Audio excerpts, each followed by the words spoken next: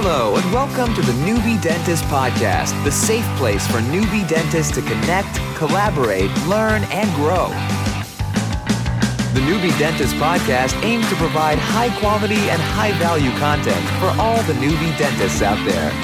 With your host, Dr. Omid Azami.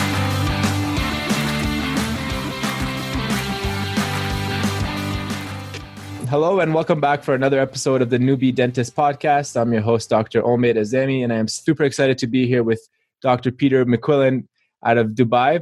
How are you doing today?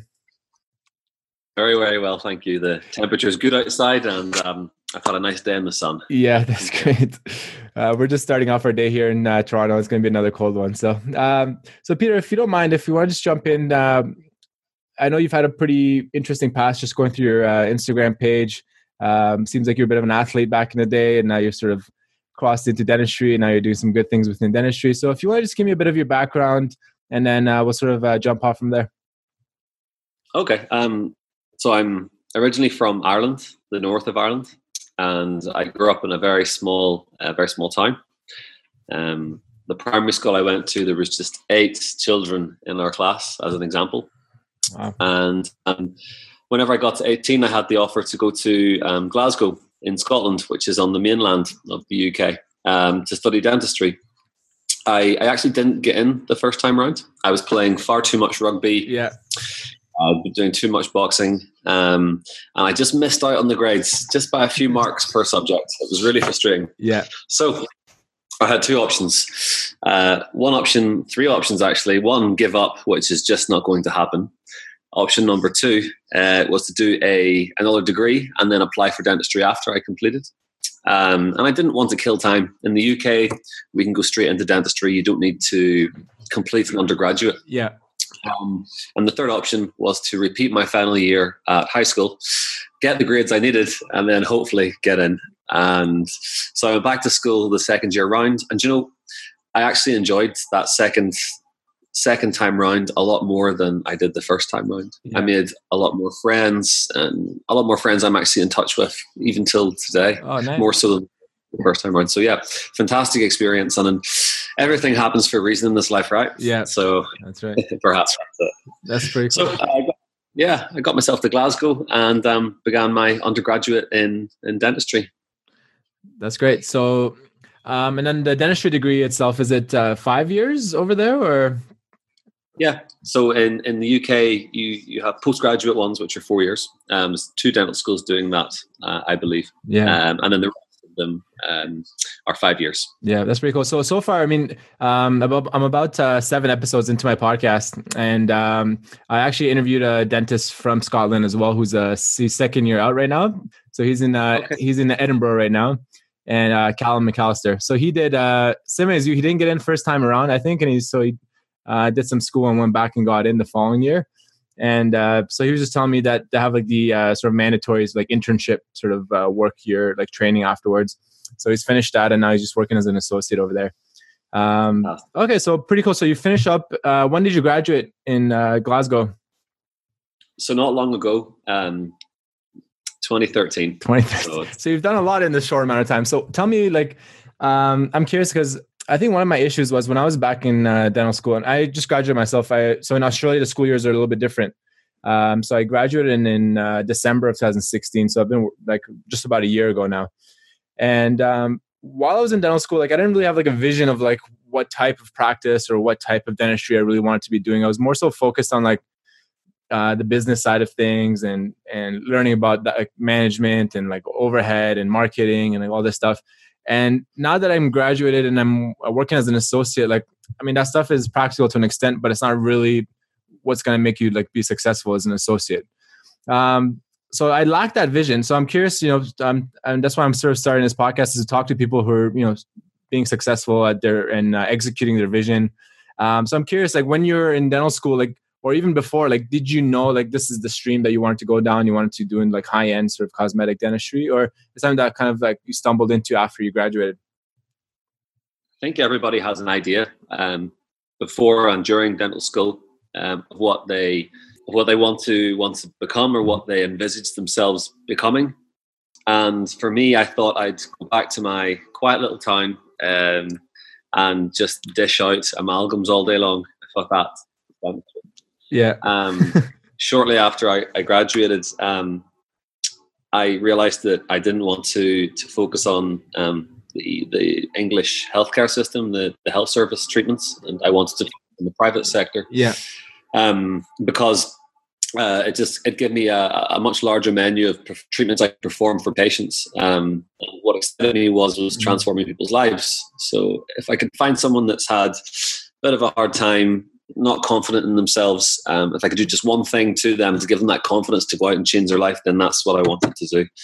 I had my first taste of that whilst I did my final year of dental school. We have a program in Glasgow called Outreach, and in the Outreach you go out and you treat patients as if it were real life. And I had a patient come in to me who was living on social benefits. He hadn't had a job for quite some time, and just, the guy wasn't in great shape. And I asked him, look, why do you not have a job? Why are you bumming out all the time? It's because I don't have confidence to go to an interview. He says, if I had good teeth, if I could smile, if I could talk to someone, then no way, I'll be straight there. I'll be down the job centre next week. And, so anyway, it was pretty basic stuff, a couple of composites, a spoon denture, and we got him on his way. And he contacted me a few weeks later. He had his first job. He was working in a bar, and small things that we can do that we wouldn't blink an eye to as a dentist make change to people in their daily life. So when I had a taste for that, awesome. I wanted to continue with it. That's pretty cool. So then you graduated from dental school. Did you stick around to do like that one internship year in Scotland, or did you go back to Ireland? Or I mean, I spent effectively my adult life in Glasgow from 18, 19 all the way through till 24, 25, and it was well suited for you to leave Glasgow Dental Hospital or any Scottish university and go straight into a Scottish. It made sense. You had the option to go to Ireland or to England or anywhere in the world really, but it just was at the time the safe option to do and the clever option for me. It gave me a chance then to focus in and hone my skills.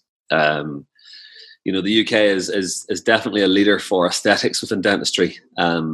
Minimally invasive dentistry, I'll add on to that. And so it made sense to be there, where I could travel down to London or to the Midlands, Manchester, Liverpool areas, and go to a lot of courses where I could advance myself. So that's what I spent my first year doing. Every paycheck I had, I invested back into myself. I think I stayed in my overdraft for the whole year, actually. That's smart though. I mean, if you had the vision to and you did it. So what type of courses were you doing? Because like I mentioned too, like this is something that I'm recently starting to get into. I've realized I don't really enjoy doing like the patch up sort of dentistry and just doing like fillings and stuff. And I want to transition into larger cases and more aesthetic type stuff. So I recently went and bought a camera. I got like my first like macro lens and some ring flash and to try and take some photos and like incorporate that into my practice. But so I'm curious, like what courses did you find like the biggest like ROI on? Was it like veneers, or was it more comprehensive like occlusion or photography? Or like what would you recommend to start out with? An average day in practice for me starts off with maybe some orthodontics. I'll move on to some maybe veneer cases, CAD/CAM dentistry, and then do a lot of facial aesthetics. So I don't have like one set thing I'll do per day. I'll be treating, multiple disciplines throughout the day as well as general. Yeah. So I think just going out and tackling them one by one, no one wants to be a cowboy at anything. Find something that you're good at within each subject and stay within that. So I began on occlusion courses, orthodontic courses, fixed and removable. There's loads of systems out there to use. They're all fairly similar. I then did an advanced restorative course, which was a year long. I'm then finishing up a year-long implant course as well. So these things, you just tackle it one by one. The easiest things to get started in is your occlusion, your ortho, and your restorative, and then move on to your perio and your implants afterwards. Things that you should invest in. You've done the right thing. You've made the right steps. Buying yourself an SLR camera, getting a good macro, a good flash setup as well. So going for either a ring flash or twin flash if you want the really nice photographs. Another thing I invested into was training in facial aesthetics, which I don't think doctors in America or Toronto can do. dentist. Sorry, you need to be a dentist. Is this for like Botox and stuff? You mean, or board certified, right? I think it's starting to come in. I know in Australia dentists do it. So I have a few people that we had like come teach us, and I know they're doing it in their offices and doing some high end stuff. I've been hearing in Canada it's becoming slowly more accepted, I think. I'm not too sure about the US though, but I think it's a cool area. Like I think if you're going to be in the whole aesthetic space, like it's a nice add-on to have, right? It's a good supplement to have to add on to your like skill set and to offer that to patients. So we say we're treating the smile and also the face. You know, it's quite often I'll do some simple orthodontics, straighten someone's teeth, some whitening, edge bonding, and then we'll finish off by doing, if it's a girl, some lips. You know, we can also drop a gummy smile, treat TMD. It's huge what you can do with it. So I would definitely invest into one of those courses as well and build a portfolio of cases then you can use to try and get yourself a job within an aesthetic practice. Yeah, that's good. So after how many years did you like make your way over to Dubai, and how's that been? Has that been like pretty rewarding compared to like being in like London, for example? Or so I moved to Dubai only a short time ago. I've been here about 6 weeks. Oh wow! Okay. It's completely different to the United Kingdom. It's a lot more insurance based, and what we find is there's been a lot of sort of old school dentistry where it's been lots of traditional heavy preps on teeth. I say not a lot of consideration given to being minimally invasive. But I think things are definitely changing here. I work in a practice full of specialists. So we work together as a team, and, I'm learning an awful lot off these guys. So it's been so far a really good experience. And I think whenever it's my time to leave, I'll leave with a lot more skills. Yeah, that's pretty good. So they offer up some good mentorship over there for you, or? Absolutely. We sit down, grab a cup of coffee, walk through the cases together. I refer off, I can observe. Patients come back, and then I do the fancy bit at the end. So that's good. That's interesting. So because I had another guest on the podcast, Dr. Omar Rakeen. He's pretty big on Instagram as well. He's a sort of a restorative dentist, and he's working in Dubai. So we were talking about a little bit about like, the saturation issue. And he was telling me, from his perspective, it's sort of like tiers of like practices over there. So it's like the ultra high end, like the APAs and then there's like the sort of the middle ground where people are doing like high end work, and it's getting better. Like it's, the level of the work is improving over the past like 5 years from what he's seeing, sort of thing. And then there's still like those, lower end practices where just volume, right? They kind of just pump out work and go from there. So what's your opinion on that? Like, how's that been looking out for you? And what are you seeing from the saturation? I'd completely agree. And I think a lot of people, they know what they're getting themselves into. Let's just say that. They know if they're, what's that old expression? If you buy cheap, you buy twice. So yeah, it's a good one. And, I think I'm very fortunate to be in one of the nicer places. But people know. I think there's a lot of people that are scared to get treatment. I've had a lot of patients come from London to visit me here. They trust me. Previously, they were flying to the UK for treatment. So that gives you a really sort of crisp example of the lack of trust within the profession here. But with time, I think that's going to change, especially with social media. When people see what their dentist, their practitioner, their GP is able to perform, then there's that inherent trust already, which I suppose people have about UK dentistry. Yeah. And what was the process like of getting your license in Dubai? Is it hard to do, like coming from the UK? It's not difficult to do. There's just a lot to it. You have to submit lots of, they've got lots of requests. They want to be in touch with your university. They want to have your usual job references. But the hardest part about it is you have to sit an exam, the Dubai Health Authority examination. Oh my days. These are questions back to how amalgam sets. Just went in one ear and one out the other. So setting times for different materials, things that you really use in day-to-day practice or need to know ever, they're want to know. So it required a lot of studying.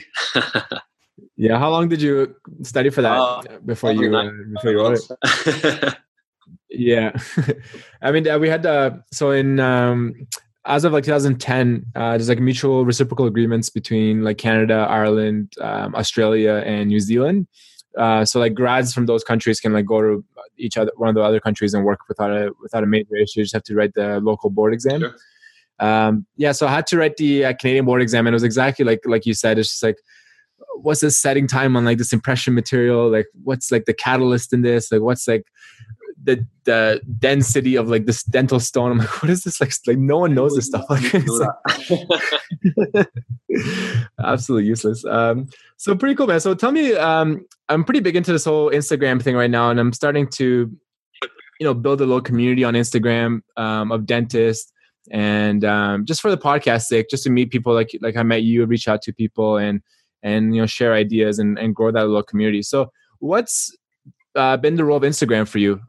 Has it been a bit of a marketing play where, like you mentioned earlier, like patients like to see, their dentist work, and it builds that trust and they come to you? Or like, talk to me a little bit about that and how useful it's been for you. Instagram's been invaluable, particularly in Dubai. I have a lot of patients coming to me through it. They see what I do and they like it. And so, I spoke about that trust that they have before you've even met that person. So we have a lot of that. Yeah. You've got people that just have some questions and just want to know a bit more about dental health. And, what's 5 seconds out of my life to write a response to that? Just a quick hello. What you should be doing. If you're stuck, look, give me a call or come down and see me.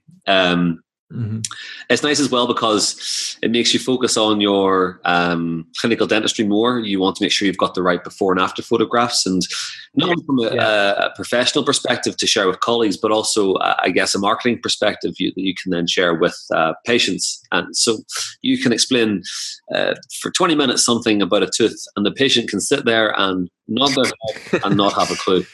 If you film a photograph, they'll get it instantly.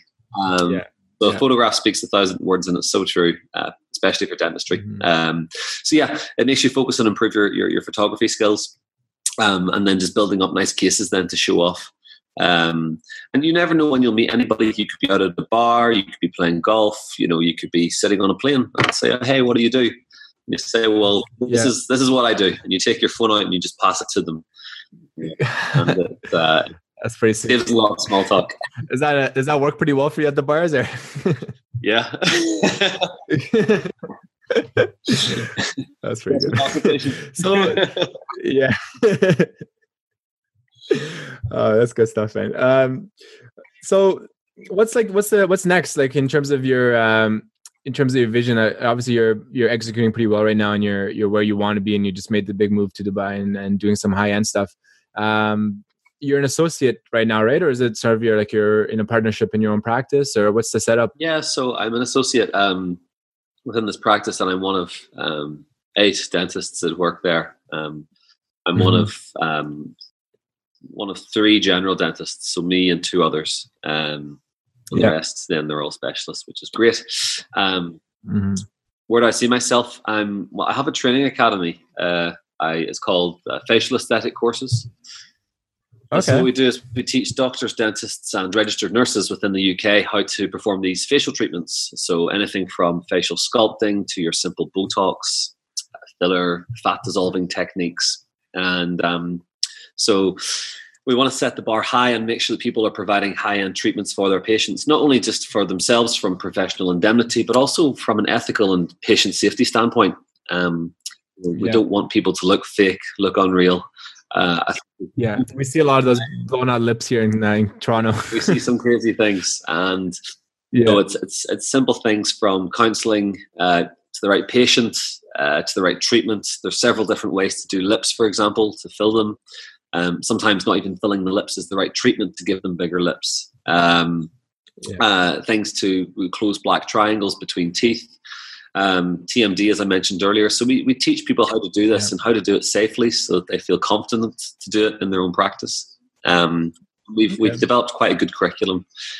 People, when they sign up to the course, they complete their online learning, which is some papers to read through, some quizzes to go through, and then we have lots of videos to demonstrate the techniques to you. And then once you've completed that, we allow you to attend the hands-on course, which is for foundation delegates, 2 full days, focusing on each specialty. And then, it means that you walk away, you're insured, all these things, and you can provide these treatments and build a really good list and a good reputation. That's awesome. And what's this course called? I'll put it in the show notes afterwards if you want to have occupationalaestheticcourses.com. And within that link, you'll be onto our website where we have all of the offerings. For anybody that's just getting into it or that has maybe done a course years ago but hasn't really developed new techniques, then the foundation course is usually the best one to start on. Foundation weekend.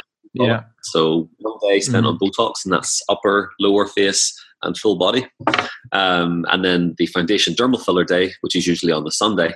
Rather than teach people how to do nose to mouth lines or marionettes, which is an okay treatment, but you get average results, we teach you how to do treatments, so cheek augmentation and pull the face back.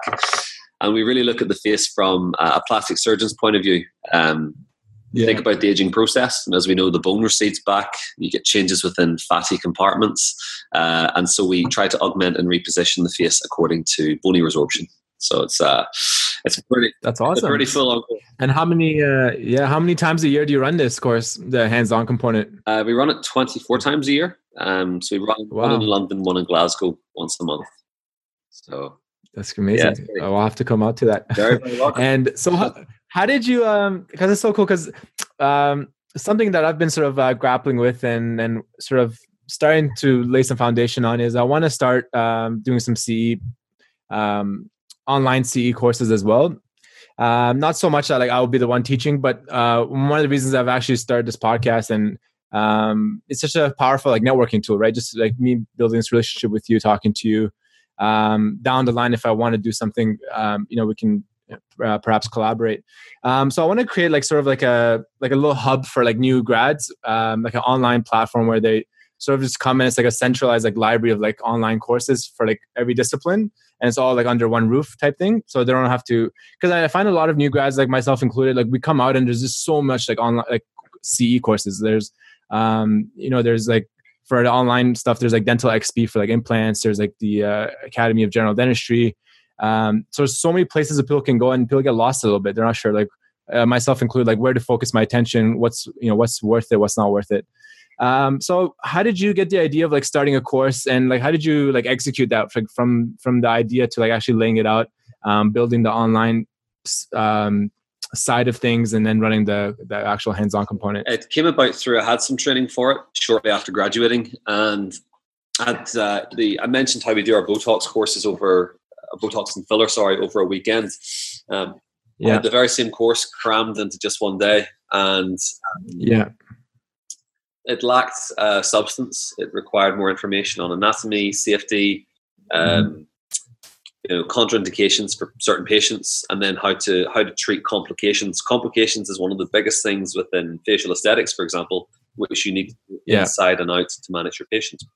An example would be if you inject a filler into the nasolabial fold, which is most foundation students are taught this, why we try to avoid treating this area in our courses, is because you have a facial artery which runs just behind the ligament, sometimes within it.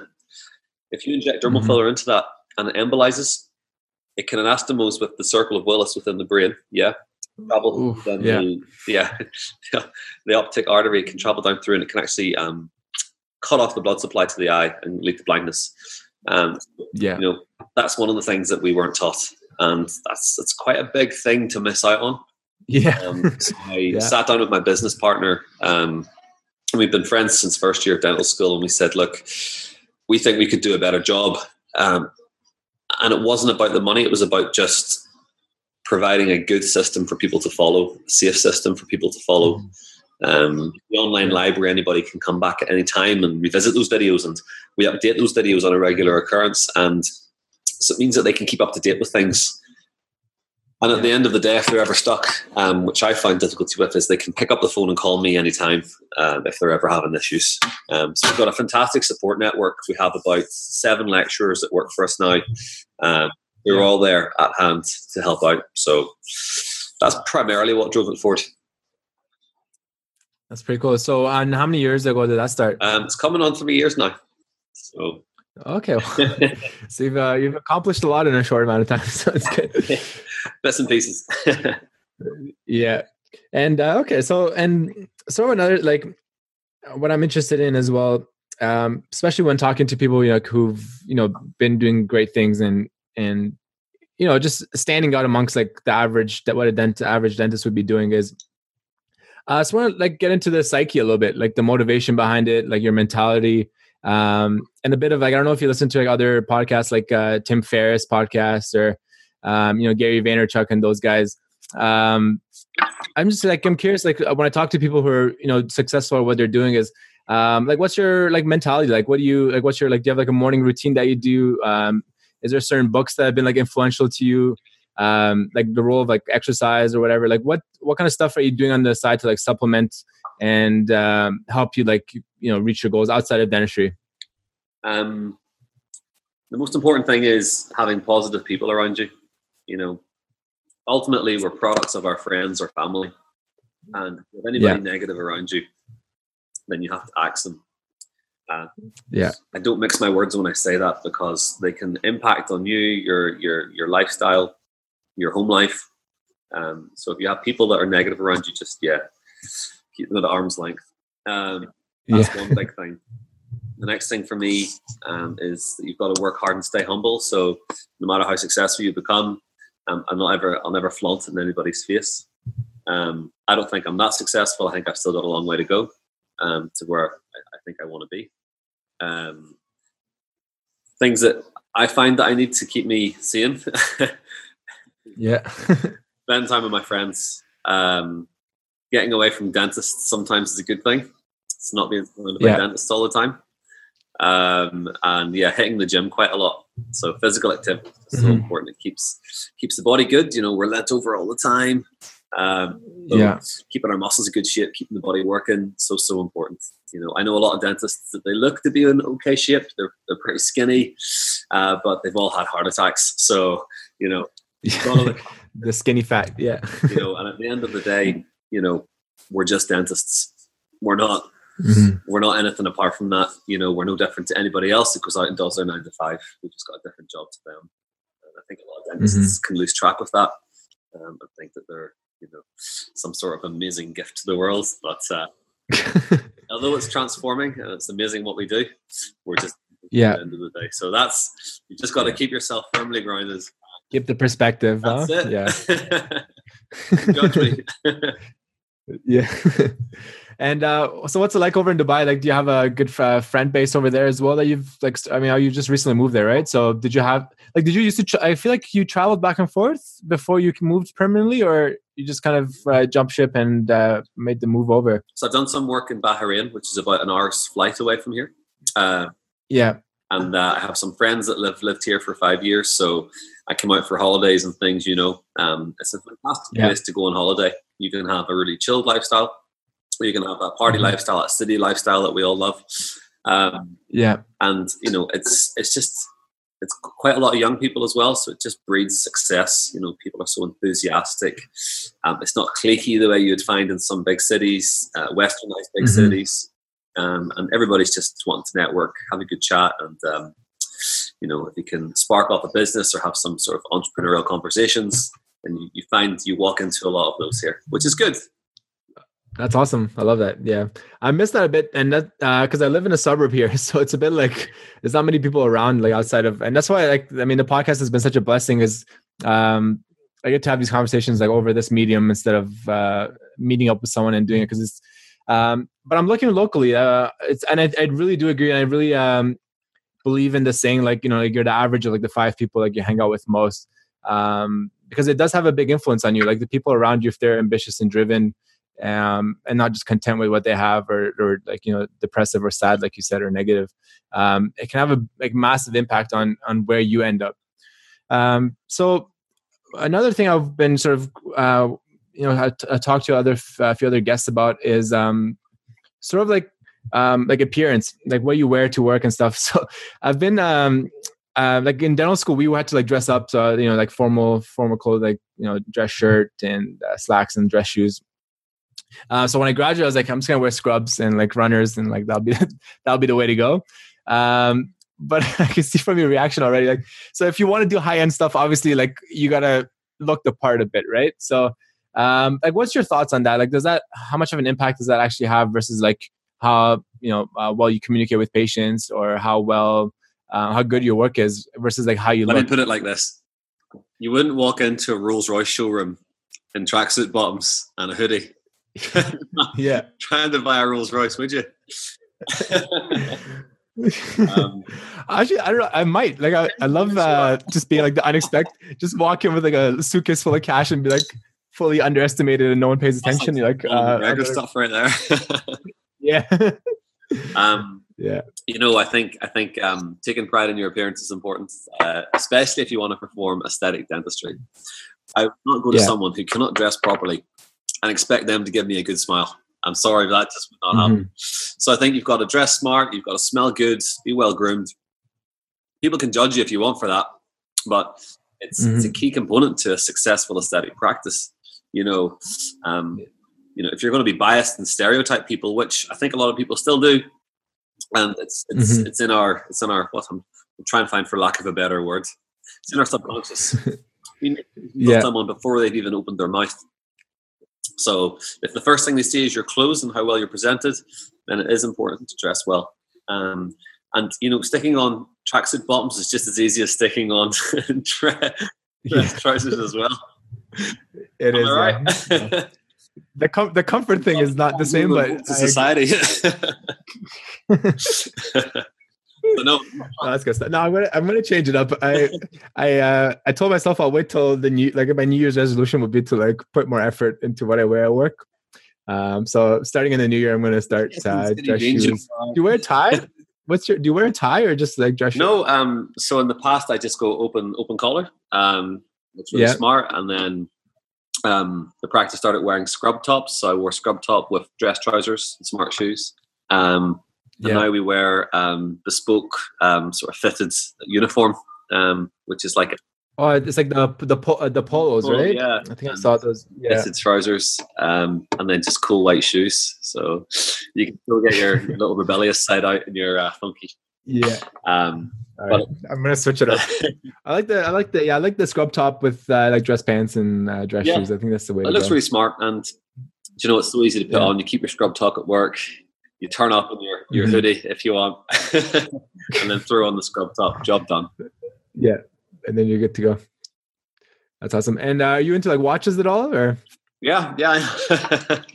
I love watches. What are you wearing? What watch? Or do you have like a dream watch that you're kind of working towards? Or? Right now, I'm wearing a bimetal Submariner.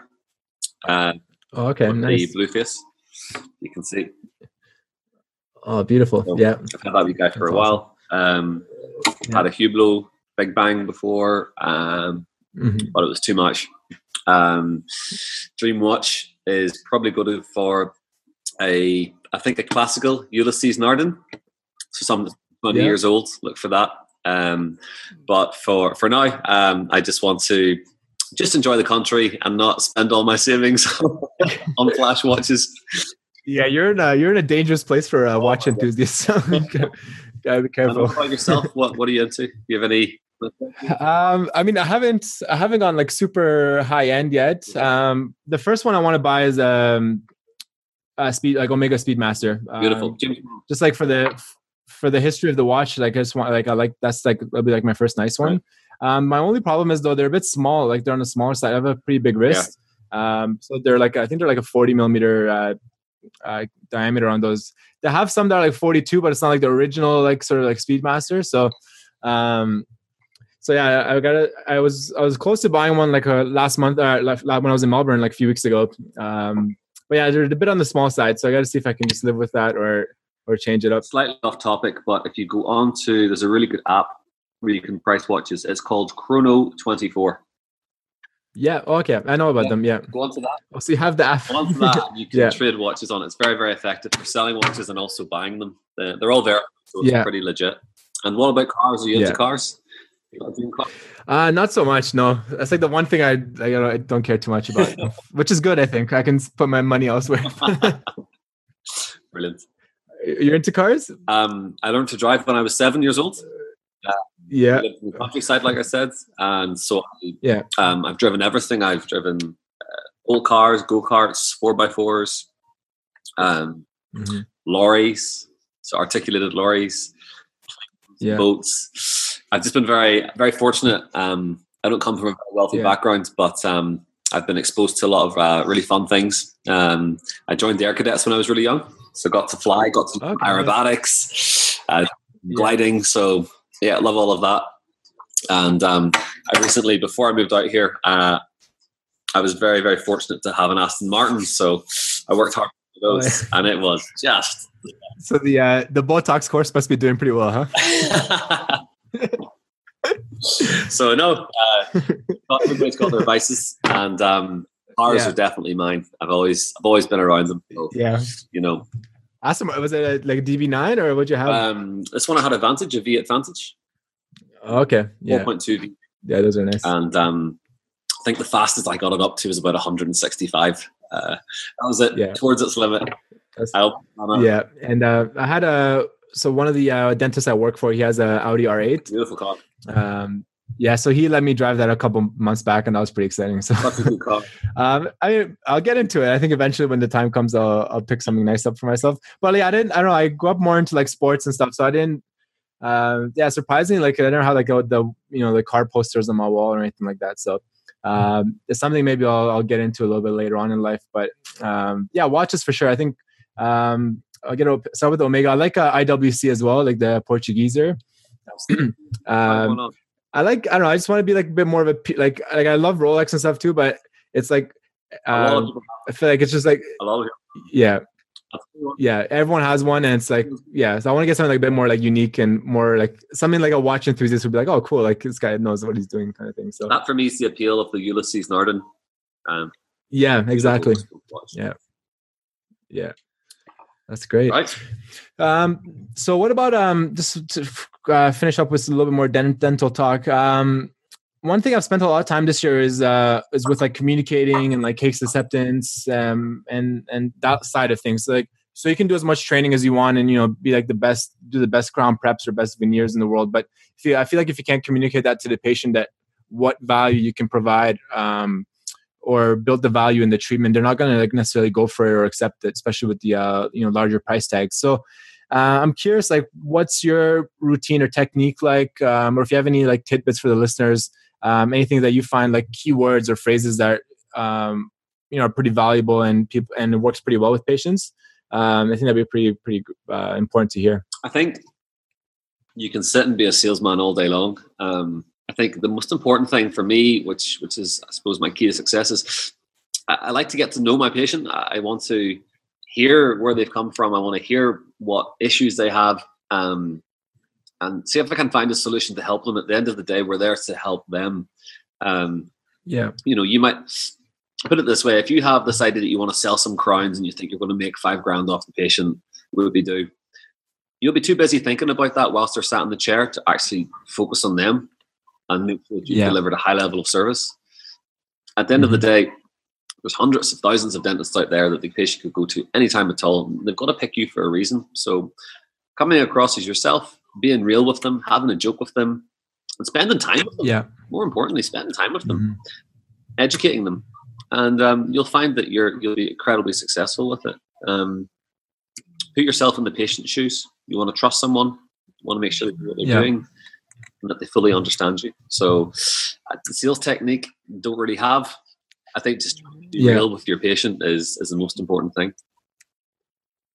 So when you're first starting out, if you're working in a general office and patients are coming to you, not necessarily like knowing that, you're an aesthetic dentist or offer these sort of services, because that's my situation right now. Like I'm just in a general office. People aren't coming, to see me for like veneers or just coming to like, for a cleaning, for any fillings and stuff.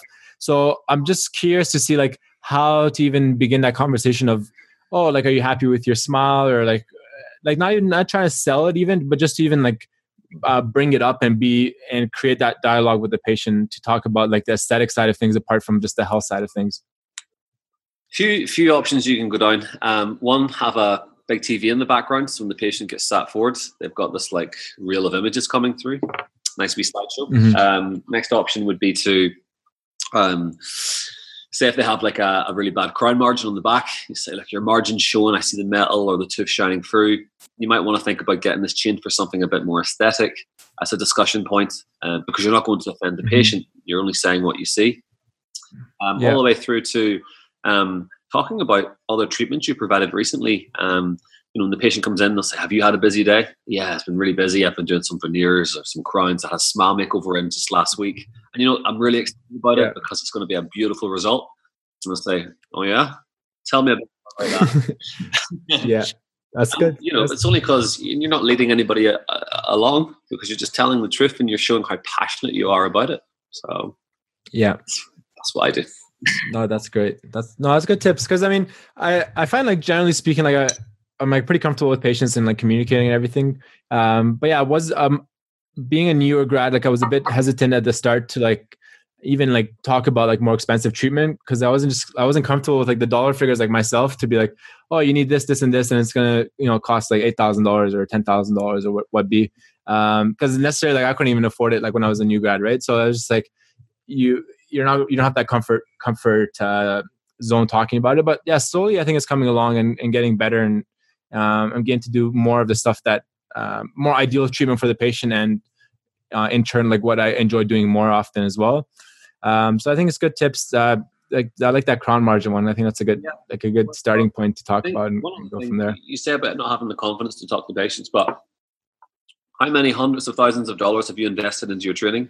How many years of your life have you given up to become a dentist? How many sacrifices have you made? So why should you cut your prices? Why should you be scared about talking about the price? If the patient's there and they're having the discussion with you, they want to talk on. Yeah. So I think you've got to have an understanding that there's a lot of value in yourself, and you can do a lot of wonderful things for them. So why feel uncomfortable about that? No, that's true. And that's a great point. I think that's a lot of people need to like overcome that. And I think it's the ones that do that, like yourself and others who are doing like more high-end stuff. They get to where they want to get to because they have that confidence in their own ability and like what value they can provide to like do that. So that's pretty sweet. So in terms of workflow with like lab and stuff, like are you doing a lot of, you said CAD CAM, like are you doing like is it mostly for posteriors that you're using like the CAD CAM stuff for? Or do you even like, as I know in the US and like some other podcasts I'm hearing like some guys are starting to do like veneers and stuff with CAD CAM and Emacs as well. Obviously like for the high end aesthetic market, it's probably not the way to go for interiors just yet. But what's your experience been with the new technologies? Yeah, I mean, I only have experience with CEREC. So I've been using OmniCam for the past few years. Done hundreds and hundreds of posterior units, bridges, both posterior and anterior. And posteriorly, it's perfect. It's great. Anteriorly, I don't think it's where it needs to be just yet. I think it lacks a lot of tertiary anatomy, which we find the technician can put into it. But it's getting there. One of my friends just went on a course recently where they're doing a 24-hour turnaround on smile makeovers. Oh, wow. Including sort of non-surgical crown lengthening. And the results are just wonderful. And these guys have been at it for quite some time and have the full setup for it, which is a huge, huge investment. The results that they were showing me just looked excellent. So it's actually something that we're starting to work at in the new practice, is to get this digital workflow up to scratch. I've tried it in the past, and previously I haven't been satisfied with the results. So I've always opted for lab-made crowns and veneers for these aesthetic cases. But I think it's really now is the time that it's changing. It's definitely getting there. Certainly from what I'm starting to see from other practitioners in different countries. And it's something that I want to get involved in because I don't like to miss out on these types of things. So yeah, for sure. You want to be cutting edge, right? It's the future. Who are some dentists that you look up to and follow, or have been sort of mentors for you, directly or indirectly, in the past few years? I used to sit on the board of the British Academy of Cosmetic Dentistry, and I came off it just last year because I have a lot of other things going on with work. And the other board members are just wonderful, wonderful dentists. So the top 5% of UK cosmetic dentists right there. And they give me a lot of help and advice, and I looked up to them for that. Moving on outside of that, Gallup Garel, I like his techniques. I think they're really good. Didier, really good techniques. Paolo, really good as well. So yeah, lots to learn from them. And that's really about it, I suppose. Focus on doing my own thing. Yeah, that's awesome. Good stuff. I try to look at other dentists and compare myself to them. I think a lot of problems within dentistry is dentists, as you know, will probably be quite sarky towards other dentists unnecessarily. You see loads of it. I'd never get involved. I'm just happy to be doing what I'm doing, and if my friends, my other colleagues are doing well, then so be it. Let them continue at it. You know. Yeah. No, that's interesting. I don't know why that is with dentists. Like I find like on these like Facebook pages or like Instagram, like a little bit less so. I find just people are just like ripping into each other for like stuff like that. I'm just like, what benefit do you get out of this? Like it makes no sense to me. Like because they're not even on the tools doing the treatment. So everybody wants their 5 minutes of fame. So it's better to be famous for good things rather than being a nonce. Yeah, no, I agree. And that's why I mean I'm not doing like good work at all, but I like just posting it anyways because I think it's good for like other people just to see like not perfect stuff all the time because it's like real life. Exactly.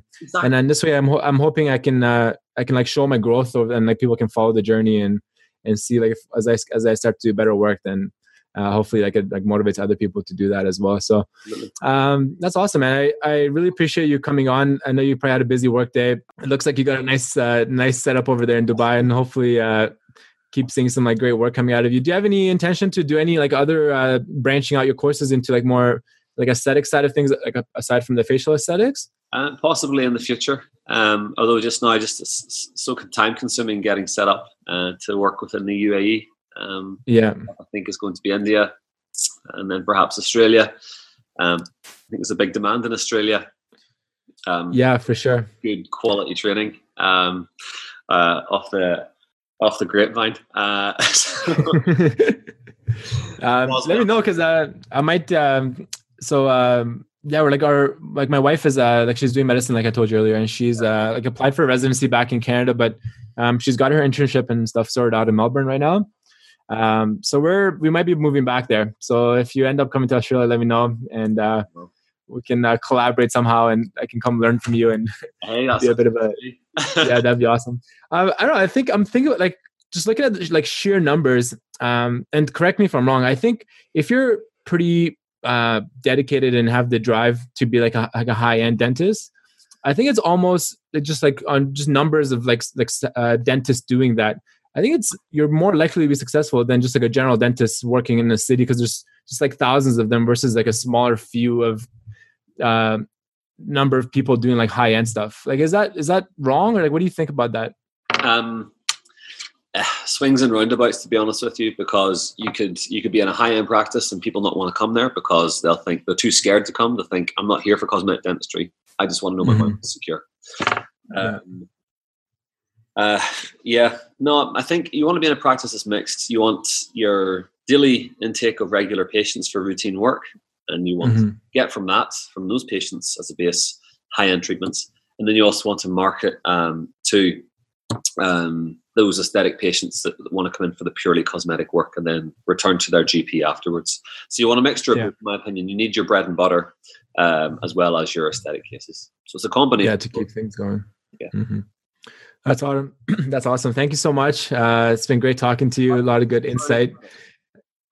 Yeah, it's always exciting to talk to people who are just doing good things because it gets me motivated and gets me excited to keep going and keep doing things differently and grow from there. So I really appreciate it. I'll keep looking out for your work. Yes. Any help or advice, give me a shout. And if you're in Dubai, yeah, for sure. Yeah, I appreciate it. Thank you so much. And I'll post the link for your course on there as well.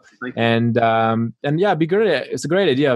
If I ever we come to Europe a decent amount because my wife grew up in France. So if I'm there next time, hopefully it works out with your courses and I can drop in for one of those. Brilliant. Stay in touch. Yeah, awesome. Take care. Have a good night.